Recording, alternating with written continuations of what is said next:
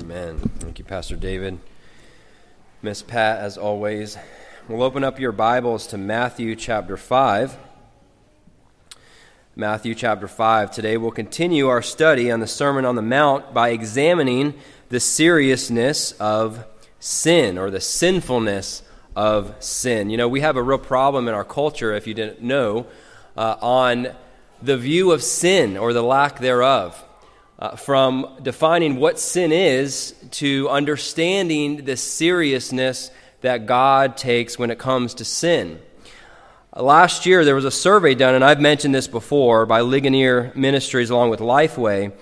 This study showed that 66% of Americans believed that, quote, sure, everyone sins a little, but most people are good by nature, end quote. Well, we know the Bible unequivocally teaches that by nature we're not good. By nature, the Bible says we're children of wrath and that there's none who does good, not even one, according to Romans 3 and Psalm 14. And that our hearts are only evil continually, Genesis 6:5. But 66% of Americans think that people are pretty good by nature. So we would think that among evangelicals, this number would be better. Evangelicals who hold to the salvation of faith in Christ alone, the authority of Scripture. Evangelicals who believe in the authority of Scripture, bodily resurrection. We would think that the percentages would actually be a little bit better, but unfortunately that's not the case. According to this study, only 57% of professing evangelicals either somewhat agreed or strongly agreed with that statement that sure, everyone sins a little, but everyone is good by nature. Furthermore, only 55% of evangelicals believe that even the smallest sin deserves eternal damnation. And finally, listen to this one.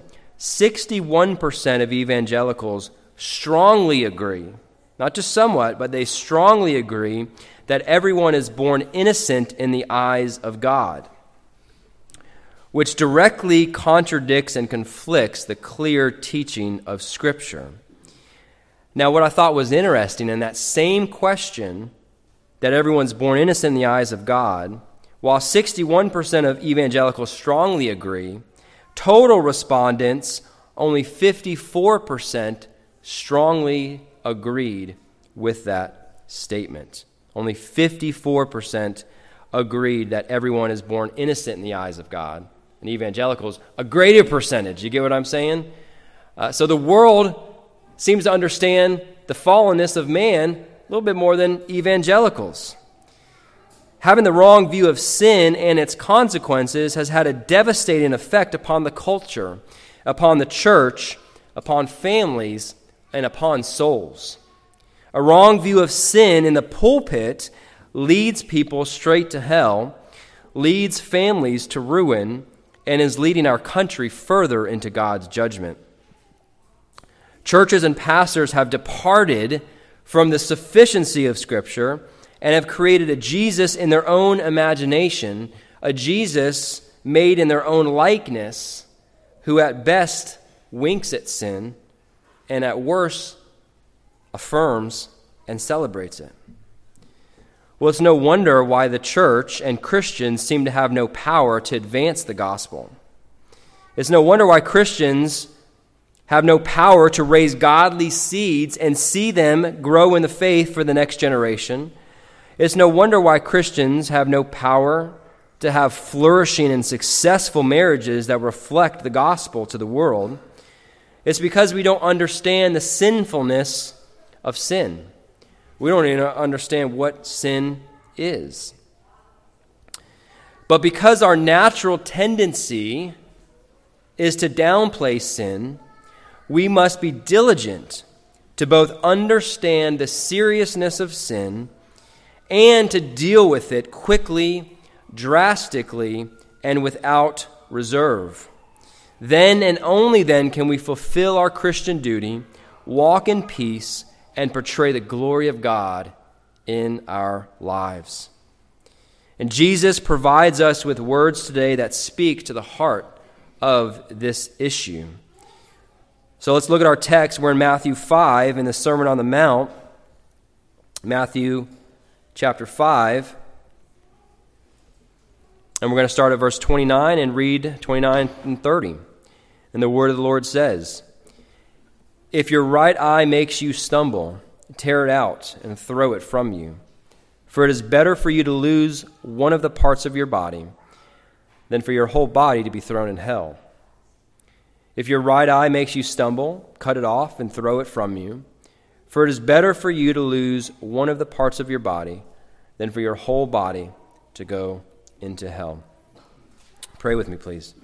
Heavenly Father, we thank you and we praise you that we can stand before you, God, by the work of Christ. Now we can enter into your presence, into the throne room of grace. Father, we pray now, God, that you would use the words and hear your inspired, inerrant word, that you would use it, Father, to grow us in grace and knowledge of Jesus Christ. You would use it to conform us to your image. Use it, Lord, to save those who are outside of Christ, we pray. In Jesus' name, amen. Well, I want to start out by showing you what Jesus is not saying in this text. The first thing is that Jesus is not saying that we need to physically mutilate our bodies to get rid of sin to go to heaven. I hope that we all have that understanding, but I just wanted to make that point, especially the younger minds when they hear something like that and they think, oh, I have to do this in order to not go to hell and to go to heaven. But that's not what Jesus is saying, and that would be impossible anyway for a few reasons. Jesus just gave two examples about how sin is a matter of the heart. When he talked about anger being as the sin of murder, and adultery in the heart being the same as overt adultery. So Jesus isn't talking about physically mutilating your body to get rid of sin, because that would be impossible anyway, because sin is a matter of the heart. Also, Jesus affirms elsewhere that sin is not a matter of external challenges with our members of our body, but it's an internal thing. It proceeds out of the heart. Mark 7:21 and 23, Jesus says, "For from within, out of the heart of men, proceed the evil thoughts, fornications, thefts, murders, adulteries, deeds of coveting and wickedness, as well as deceit, sensuality, envy, slander, pride, and foolishness. All these things proceed from within and defile the man."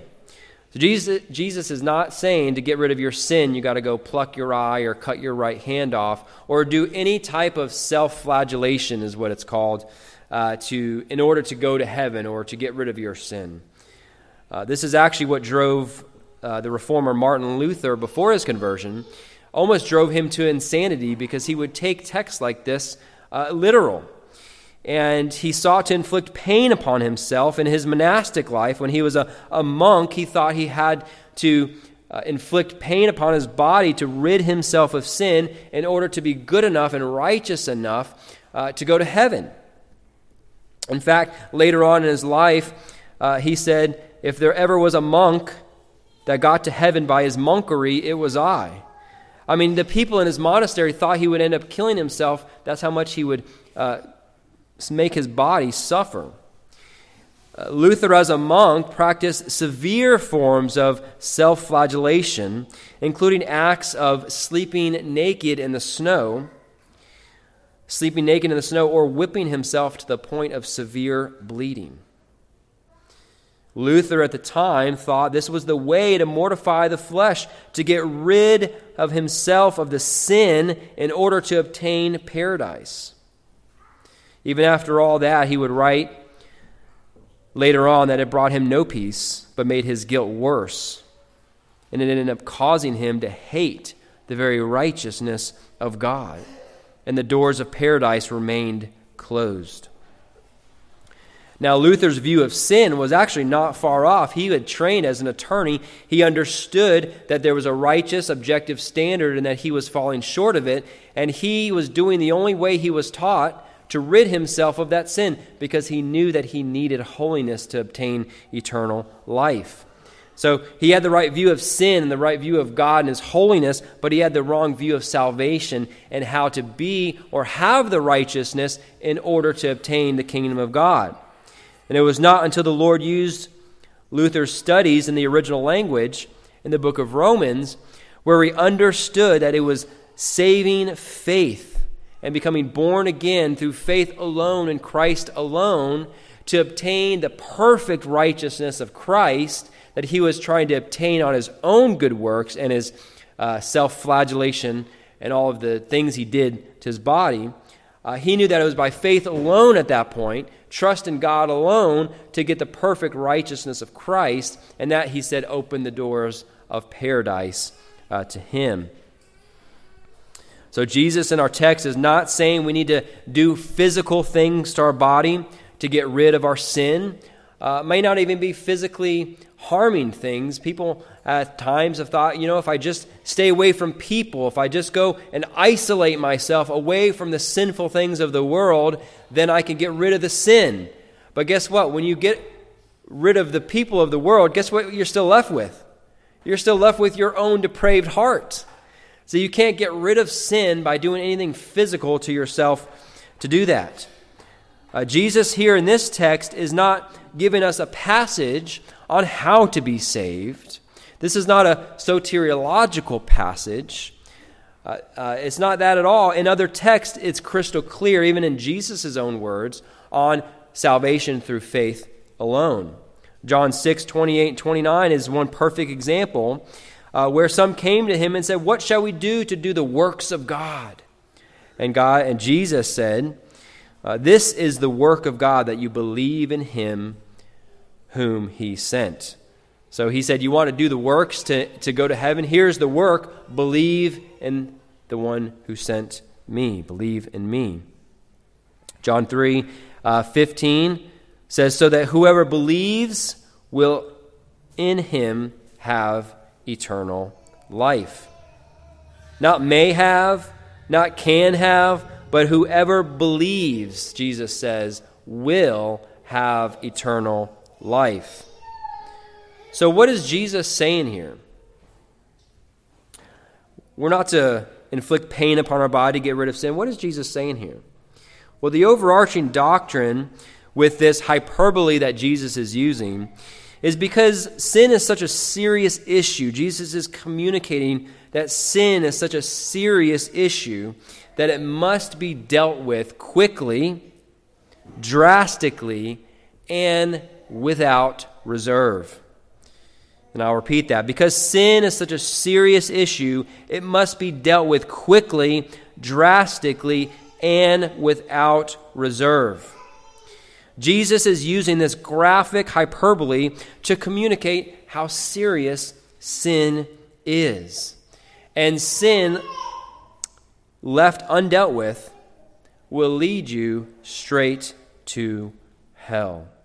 Sin left undealt with will lead you straight to hell. This is not the only time that Jesus uses this hyperbole. And I want to clarify, when sin is left undealt with, I mean that in a habitual way. When someone's living a life of unrepentant sin and they never deal with their sin holistically, I'm not talking about one little sin here, one little sin there, but when somebody doesn't deal with their sin holistically and they live a life of unrepentant sin, that will lead them straight to hell. Jesus uses this hyperbole two other times, once in Mark 9 and once in Matthew 8, verses 8 through 9. In the context of both of those passages come out of disputes about the disciples who were arguing about who would be the greatest. And Jesus, using an example of a small child, shows who's greatest, and then he warns them about being a stumbling block to other believers. He says in Matthew 18:7, "Woe to the world because of its stumbling blocks. For it is inevitable that stumbling blocks come, but woe to the man through whom stumbling blocks come." And right then he uses that same hyperbole. If your right eye makes you to sin, cut it out. So different context and application, but the same premise. It's the same premise. Jesus is using this gruesome hyperbole to make the point that sin is a very serious issue, and you don't need to leave it undealt with. Now, what's the context of our passage in Matthew chapter 5? Well, Jesus is addressing the issues of the heart, our motives. He's correcting the original intent of the law, or he's correcting the pharisaical use of the law, and he's drawing out the original intent of the law. The passage here is directly following and preceding issues of adultery. He addresses motives of lust in the heart in verses 27 and 28, and I went through those a couple weeks ago. And remember, friends, that he's talking here, the crowd is both believers and unbelievers. We see this in the beginning of the sermon, where he said he was speaking to his disciples. But at the end of the sermon in chapter 7, verse 28, it says the crowds were amazed. So he's speaking to a mixed group. He's got his disciples of mostly believers, and then he has all these crowds which for certain have a mixture of both believers and unbelievers. Well, why is that important? Well, I believe because this text is both applicable to believers and to unbelievers alike. Jesus here is taking the law and drawing out the original intentions, that it's a matter of the heart. It's as if Jesus is using the law of God, which the Pharisees adulterated that and made it into external legalism. It's as if Jesus is drawing out the original meaning, and it's a matter of the heart. And here with this hyperbole, it's almost like he's bending back the bow of God's law and shooting it straight to pierce our heart. And that's what he's doing with this text. And he gives this bloody and gruesome picture of how serious we ought to think of sin. So serious that we would be willing, not that he's promoting this, but that we would be willing to take such drastic measures to deal with it, to get rid of it. And that leads me to my next point, is that sin must be dealt with quickly, drastically, and without reserve. So if you're taking notes, the first point in the text was that Jesus was using this hyperbole to communicate how serious sin is, the seriousness of sin. And then second, sin must be dealt with quickly, drastically, and without reserve. I want you to take a moment and just think about what Jesus is saying in this hyperbole. He says, if your right eye makes you stumble. Now, this word in the Greek is most often translated as a stumbling into sin. Okay, although it's used in other ways, Jesus has talked about his words, have my words caused you to stumble. He uses the same Greek word. Most often it means a stumble into sin. So think about this just a moment. If your right eye makes you stumble, if your right eye causes you to stumble into sin, tear it out and throw it from you, he says. Or in verse 30, if your right hand causes you to stumble into sin, take such drastic measures, he says, cut it off and throw it far from you. It's better for you to lose a part of your body than for your whole body to go into hell. And the text in Mark, he actually adds on to that, it's better for your whole body to go into hell where the worm doesn't die and the fire is not quenched. So that's another subordinate meaning to hell, meaning it's everlasting, it's eternal. But think about how gruesome that is for a minute. Think about actually seeing somebody ripping their eye out and blood just spilling all over the floor. Think about somebody trying to literally cut their hand off and blood all over the floor. Most of us live our lives where we never see that type of gruesome. I mean, unless you've worked in a hospital or maybe a police officer or in the military, most of us have never seen that type of picture, right? When we see our kids in a massive cut and bleeding, Many of us parents, right, started to get lightheaded, just a little bit of blood. Imagine the picture Jesus has given his audience of somebody literally ripping their eye out. And they would torture people this way, cutting their arm off or their hand off. But the idea here, folks, is that the person knows the problem. They know that it's the eye that is their problem. They've identified the problem, haven't they? And they don't keep lingering. It's almost as if the eye is the problem, it has a cancer, and if it's left undealt with, it's going to cause the whole body to die. And so the action is taken quickly, and it's drastic. It's immediately. It's without reserve. The problem's identified. The right eye is causing it. I'm cutting it off. The right hand is the problem. I'm cutting it off. So it's clear. The problem is clear, and the idea is that there's a whatever it takes attitude to get rid of the problem. Okay, so it's like if you find cancer in a certain area, you want to take immediate action, because if you don't, it's going to grow and permeate and bring your whole body to ruin. And that's what Jesus is communicating here when it comes to sin, is that you need to identify it, and you need to not let it linger. You need to take drastic measures. You need to do it quickly before it takes your whole body and your whole life down with you. Is that the view that you have of sin, brothers and sisters? Do you have the view of sin that you want to identify it quickly so that you can immediately take action drastically and take drastic measures, and don't wait, don't linger, and get rid of it because you know it displeases God? Is that how you view sin?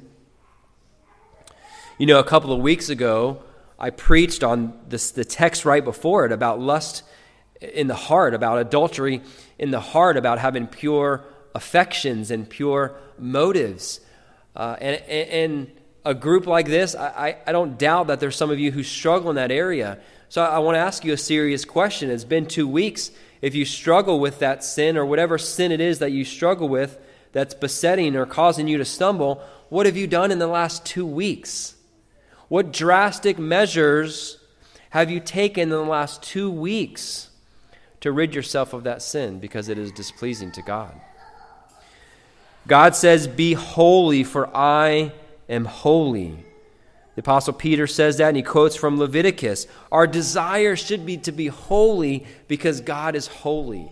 Not to be legalistic, to look good in front of other people, to look holy in front of other people. Our goal should be to be perfect, as Jesus says at the end of this sermon, to be perfect as our Heavenly Father is perfect. Is that your desire, brothers and sisters? This is your desire, not to look holy in front of other people, but is your desire to be holy as God is holy. I pray that's your desire. If it is your desire, friends, we need to understand how serious sin is, and we need to deal with it right away and have a whatever it takes attitude to rid ourselves of this sin.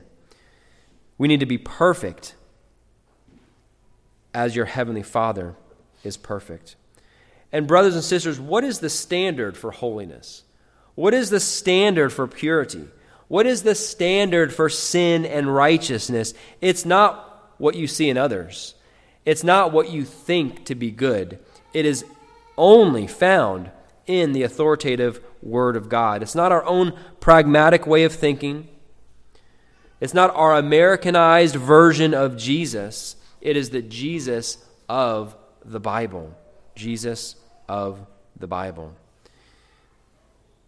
So friends, our approach to life must be to deal with sin quickly, drastically, and without reserve. Well, I want to illustrate this. Turn to Genesis chapter 4, and we see a wonderful illustration that God gives very early in His Word. You know the account. Cain kills Abel. Out of jealousy, anger rises up. Cain kills Abel. But before this murder takes place, I want you to look at what the Lord is saying. Genesis chapter 4, starting at verse 5. It says, "But for Cain and for his offering, God, he had no regard. So Cain became very angry, and his countenance fell. Then the Lord said to Cain, 'Why are you angry? And why is your countenance fallen? If you do well, will not your countenance be lifted up? And if you do not do well, sin is crouching at the door, and its desire is for you, but you must master it.'" There's a lot there, friends, where God is saying that if he had been obedient, if Cain had been obedient, done the right thing when it came to worship, his countenance would have been lifted up. But since he wasn't obedient and God did not regard his offering, God says sin is crouching at the door and its desire is for you, but you must master it. Did you know sin desires you? This word in the Hebrew means to long for, and within the context, it means to long for, to take over, to master. But God tells Cain he must master it. In other words, he must have rule and conquer and have dominion over this sin that is crouching at the door. This was in regards to anger that Cain had, hatred towards his brother and towards God, who didn't regard his offering, bitterness, envy, all of that led to Cain killing Abel. Jesus, in our text in Matthew, uses this hyperbole in the context of adultery of the heart. We must be vigilant. Friends, we must be vigilant to guard our heart in this area of sexual immorality. And it's interesting that God uses this terminology that sin is crouching at the door and its desire is for you. You see, that's for all of us a warning that sin is literally crouching at the door. Its desire is for you. And you must master it. That's why you need not to play around with sin. You need not to entertain those types of things. And this is why Jesus is emphasizing that sin starts in the heart. It started in the heart with Cain. And the anger and jealous and envy and bitterness started in the heart, and it came out through the overt killing of his brother Abel. I want to look at another illustration. Turn just a few chapters over to Genesis 39.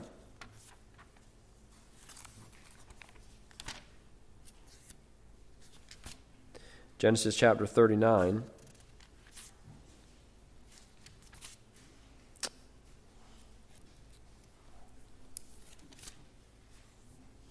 I'm going to start reading at verse 6. Here we have Joseph.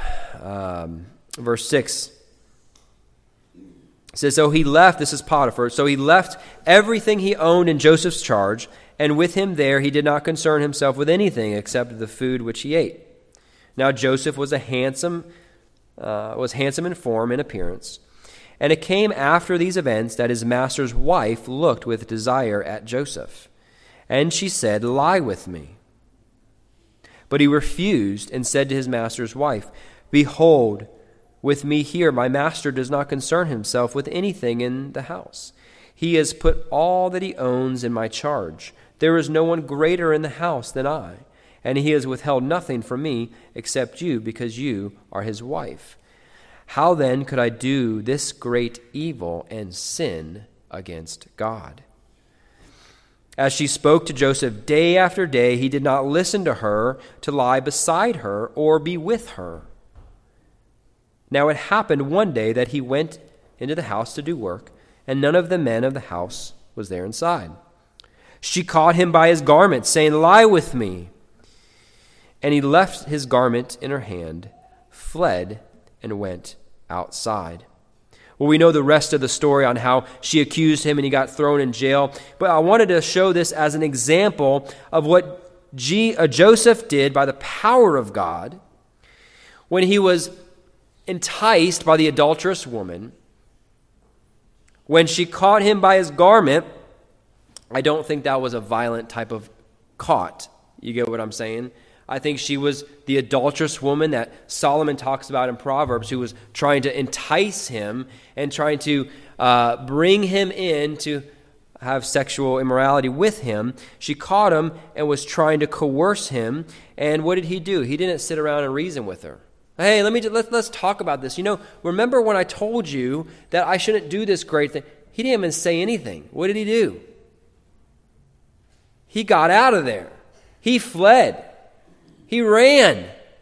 That's how serious Joseph was about fleeing the sin that he said would be an evil against God. Friends, we must have the same type of attitude towards sin. We must not try to sit around and just grunt through it. If and where possible, we need to flee from it.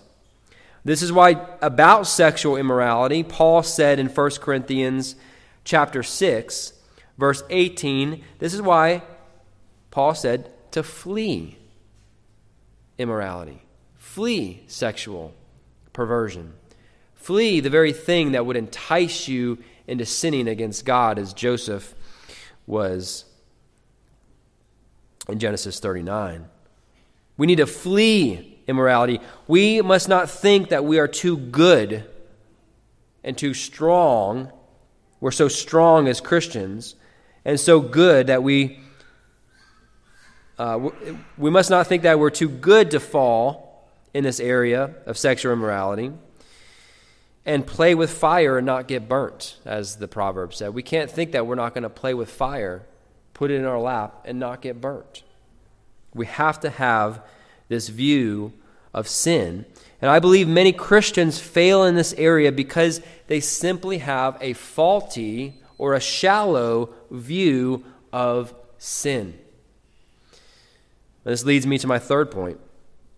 Because our natural inclination is to just downplay sin, we must be diligent, friends, diligent to reform our view of sin. Jesus here in his Sermon on the Mount is speaking to an audience that has been negatively affected by Pharisaical legalism. Their view of sin was shallow. It was only external. Therefore, they ignored the issues of the heart. And we're like that too, aren't we? We might not be steeped in Pharisaical legalism, but don't we have a tendency to downplay the sins of the heart because nobody can see them? Or even downplaying what we call respectable sins, right?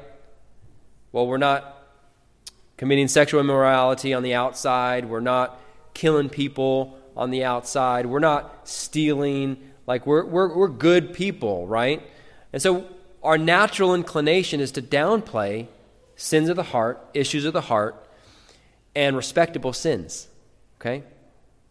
Like coveting, like gluttony, like some of those sins that, nobody can really tell that I'm committing, but nonetheless, God says they are sin. So we have the same inclination as Jesus' audience did to downplay sin, to rationalize sin. So therefore, we must be diligent to seek the Word of God, to reform our view of sin, and to agree with God on the sinfulness of sin, or the seriousness of sin. And friends, the only way to do this, the only way to bring us back to have an accurate view of what sin is and how serious it is to be a diligent student of the Word. To be a diligent student of the Word. See, when we push the Bible aside and we don't read it, we don't study it, we don't pay attention when the sermon is being preached, we don't memorize it, we don't meditate upon it. When we push Scripture aside, then our natural tendency, friends, we start to go down the path to rationalize our sin, to not think much of our sin. We must be students of the Word. Psalm 119:11 says, "Your word have I treasured in my heart, that I might not sin against you. How many of you have heard that passage before, right? But have you ever thought about it this way?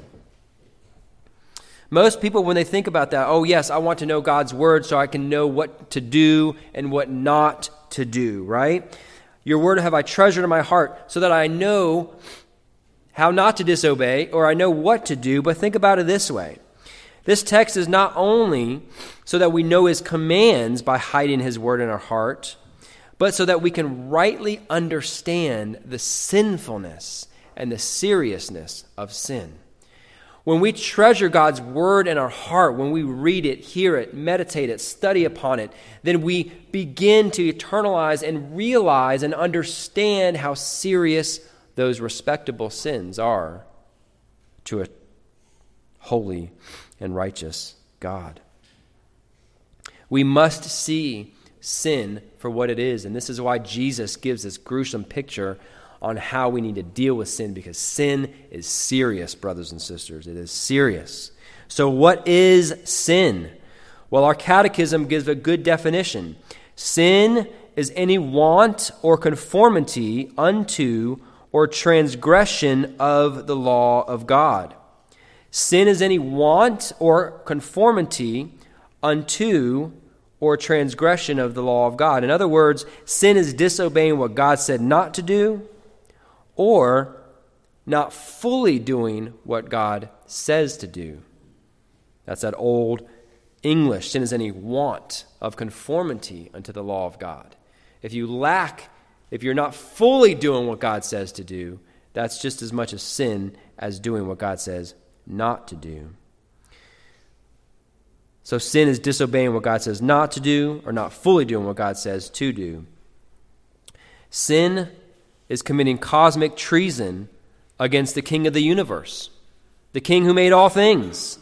It's committing cosmic treason against him, the holy and righteous one. It's committing sin against the one who bestowed grace upon grace to you.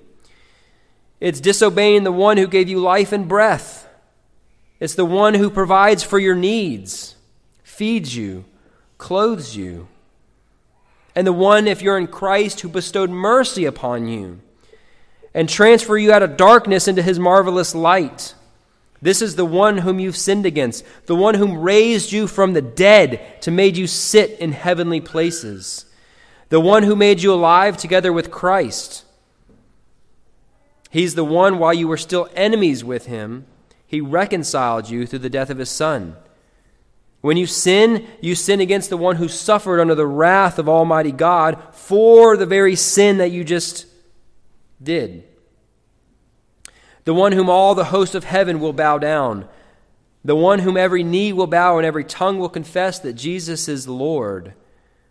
This is the one whom you've sinned against. The one who reigns until he makes all his enemies a footstool. The one that, if you're in Christ, removed the blinders off your eyes and regenerated your heart. The one whose loving kindness endures forever. The one who promised to leave you, or not leave you, nor forsake you. The one who will judge everyone according to his righteous standard. And the one who will send unbelievers to everlasting torment. This God, who created all things, this is the one whom you've sinned against. Does it grieve your soul to know that you've sinned against this God? We should never make light of sin, friends. Once we go down that path, you're on a very, very dangerous ground. The Puritan John Owen once said, "Be killing sin, or it'll be killing you." Be killing sin, or it'll be killing you. He wrote a wonderful book called The Mortification of Sin. I highly recommend it. He gives 4 ways to see sin for what it is. First, he says, consider the guilt of it. Consider the guilt of it.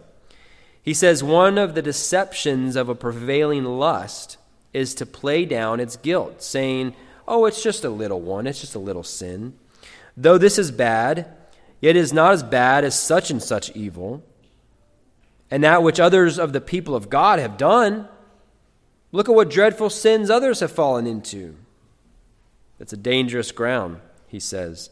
Second, consider the danger of it, Owen says. He gives 4 dangers of sin to consider. 1, being hardened by the deceitfulness of sin. Number 2, coming under a great chastisement. If you're a believer in God, God will bring upon a rod of chastisement. Number 3, the loss of peace and strength. That's a danger of sin. And number 4, the danger of eternal destruction. So to the unbeliever, Jesus is using this parable to show how you need to deal with your sin. Today is the day of salvation. Not wait. Deal with it drastically through repentance and faith. Third, he says, consider the present evils of it. Owen said, sin grieves the Holy Spirit. If you're a believer in Christ, Ephesians 4:30, it grieves the Holy Spirit. If you're a believer, the Lord Jesus is as wounded afresh from your sin. And number 3, it will take away a man's usefulness in his generation. So I highly recommend that work if you haven't read it by John Owen. So to sort of bring this to a close, I want to ask you some reflective questions. First, what sin is crouching at your door that if you do not master it, it will overtake you? Next, do you see sin for what it really is according to the Word of God? And next, what measures do you need to take to obey Jesus' command here about the seriousness of sin? Finally, brothers and sisters, this work can only be done by the Holy Spirit. This work of mortifying your sin, of ridding yourself of sin, can only be done by the Holy Spirit. Romans 8:13 is a great parallel text to what Jesus is saying here. The Apostle Paul says, For if you are living according to the flesh, you must die. But if by the Spirit you are putting to death the deeds of the body, you will live. Paul is giving a description of the believer.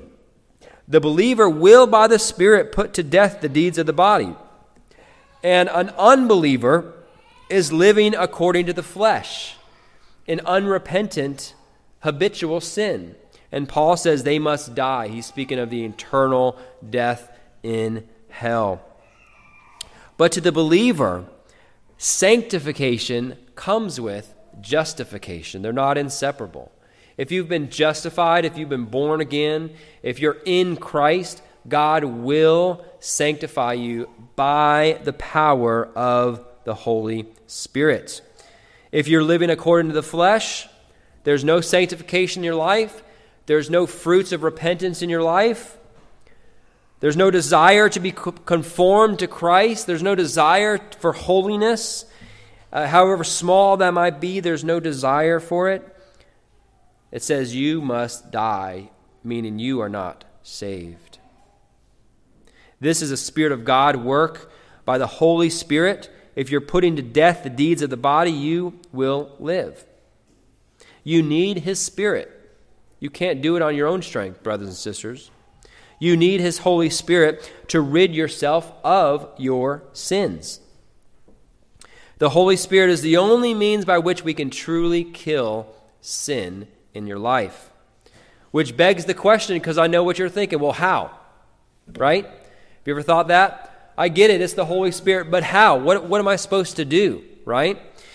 Well, our friend, Mr. Owen, gives us 6 ways that the Holy Spirit helps in our killing of sin. Number 1, he says the Holy Spirit alone can convict you of sin. So that's first and foremost. If you're not saved, the Holy Spirit will not convict your heart of your sin. You might have some guilt, but it will be worldly sorrow, not godly sorrow. So the first way the Holy Spirit helps you to kill sin is by convicting you of sin. Number 2, the Holy Spirit alone reveals to us the fullness of Christ for our relief. Did you catch that? The Holy Spirit alone reveals to us the fullness of Christ for our relief. And he says this guards our heart from false ways and from despair. In other words, the Holy Spirit only shows us that the only relief of our sin is to flee to Christ. That's the Holy Spirit work. That's how he uses the Holy Spirit to sanctify you. Number 3, the Holy Spirit alone establishes the heart in the expectation of relief from Christ. The Holy Spirit works in your heart so that you would have faith that Christ is and will help you to kill your besetting sins. Number 4, the Holy Spirit alone brings the cross of Christ into our hearts with its sin-killing power. Meaning the Holy Spirit brings the work of Christ in our hearts, which enables us to obey the Word of God and to kill our sin. Number 5, the Holy Spirit alone is the author and the finisher of our sanctification. He gives us new influences of grace. He gives us new supplies of grace, Owen says, for holiness when we commit to kill sin in our lives. The final way the Holy Spirit aids in our killing of sin, he says, all our soul's prayers to God in our need are supported by the Holy Spirit. God promises to enable us to pray in the power of the Holy Spirit to help our times of weakness, to help in our infirmities. So I want to close by asking you, does this resonate with you? Do these words pierce your heart? If this does not resonate with you, if you still could kind of care less about disobeying God's word or not fully obeying his word, I fear for your soul. I fear you may not even be saved. And my admonition to you is to seek the Lord. If you're in that place where you could sort of not really care about sinning, and even you young folks, if you don't really have godly sorrow or godly ambition to obey and honor your parents and to live a life with a pure heart, then now is the time. Don't ignore it. Now is the time to seek the Lord while he may be found. It says, call upon his name. You have sinned, friend. You are a sinner, and your entire life outside of Christ is an abomination to God. Yet there's hope. You can escape the future torments of hell, where Jesus said in the other account of the hyperbole, where the worm does not die and the fire is not quenched. That is a reality, friends. And if you're not in Christ, if you have no desire to mortify the sin in your life, then I implore you to seek the Lord while he may be found. And for those where this does resonate with you, you say, yes, I want to rid myself of this sin I have, this respectable sin that I've ignored, this sin in my heart that I've hid from those around me, but the Lord has revealed that to you. You understand that it's a sin that you've tried to rid yourself from, and you keep failing. One of the things I want to do is encourage you that when God allows you to fail in that sin time and time and time again, many times it's he pulls back his grace. He lets you fail so that by the work of the Holy Spirit, you realize how much you need him. You realize how much you need him, and you realize the sinfulness of your own sin. So even that is a work of grace. So I want to encourage you that God will do the work of sanctification. And I want to encourage you to believe that Christ is and will help you conquer the sin in your life. And stop trusting in yourself. The more you realize that you can't do it in and of yourself, the further along the Holy Spirit can work so that he will get the glory. so that when you conquer that besetting sin, you have nothing to boast about, because you realize it wasn't you, but it was the Spirit of God. It was God working in your life. So stop trusting in yourself and look to Christ, look to the Holy Spirit, and preach the gospel to yourself daily. Preach the gospel to yourself daily. May we be a people that the world sees as different, as unique, as holy, as blameless, as unwavering from the truth of God. May we be reviled not for our bad behavior, but may we be reviled for our purity of doctrine. May we be reviled for our purity of heart. May we be reviled for standing upon the purity of the Word of God, not for our hypocrisy, for the gospel and not our wicked behavior. May we reflect the very love and holiness of Christ, so that God can use our lives to be light in the world and salt in the world, so that we can then take our holiness, not in a way to boast because it's not us, but we take our lives and people see the difference. They see a person who used to complain about everything, and now they're walking in joy. They see a person who used to be bitter about everything and backbite everyone at work, but now they're different. They're joyful. They don't respond in an ill way. They still show love and grace when they're reviled. Let us be those people, because God will use that to open up a door for the gospel so that you can share with them the very words of truth. And at the end of the day, may Christ and Christ alone be glorified. Amen? Amen. Let's pray. Heavenly Father, we thank you so very much for your word. We thank you, God, that your word is true. Lord, we thank you that your word is inspired by the Holy Spirit, that it is sharper than any two-edged sword, able to pierce the very marrow, the very joints. God, it's able to pierce our heart. And Father, as this verse and the doctrine of sin has pierced my heart, Lord, I pray that you would use it to pierce your people's hearts, God, so that we would seek to mortify the flesh, that we would seek, God, to not trust in ourselves anymore, God, but to trust upon Christ, not only for our justification, but for our sanctification. And Lord, for those who are not in Christ, I pray you would use this word, God, to pierce their hearts, to use the law of God, to show them how far away they are, Lord, from it, and that it would be a tutor to lead them to Christ. Father, we thank you because you paid for our sins upon the cross. You took upon the wrath of God. Lord, when we do sin because we know we will stumble,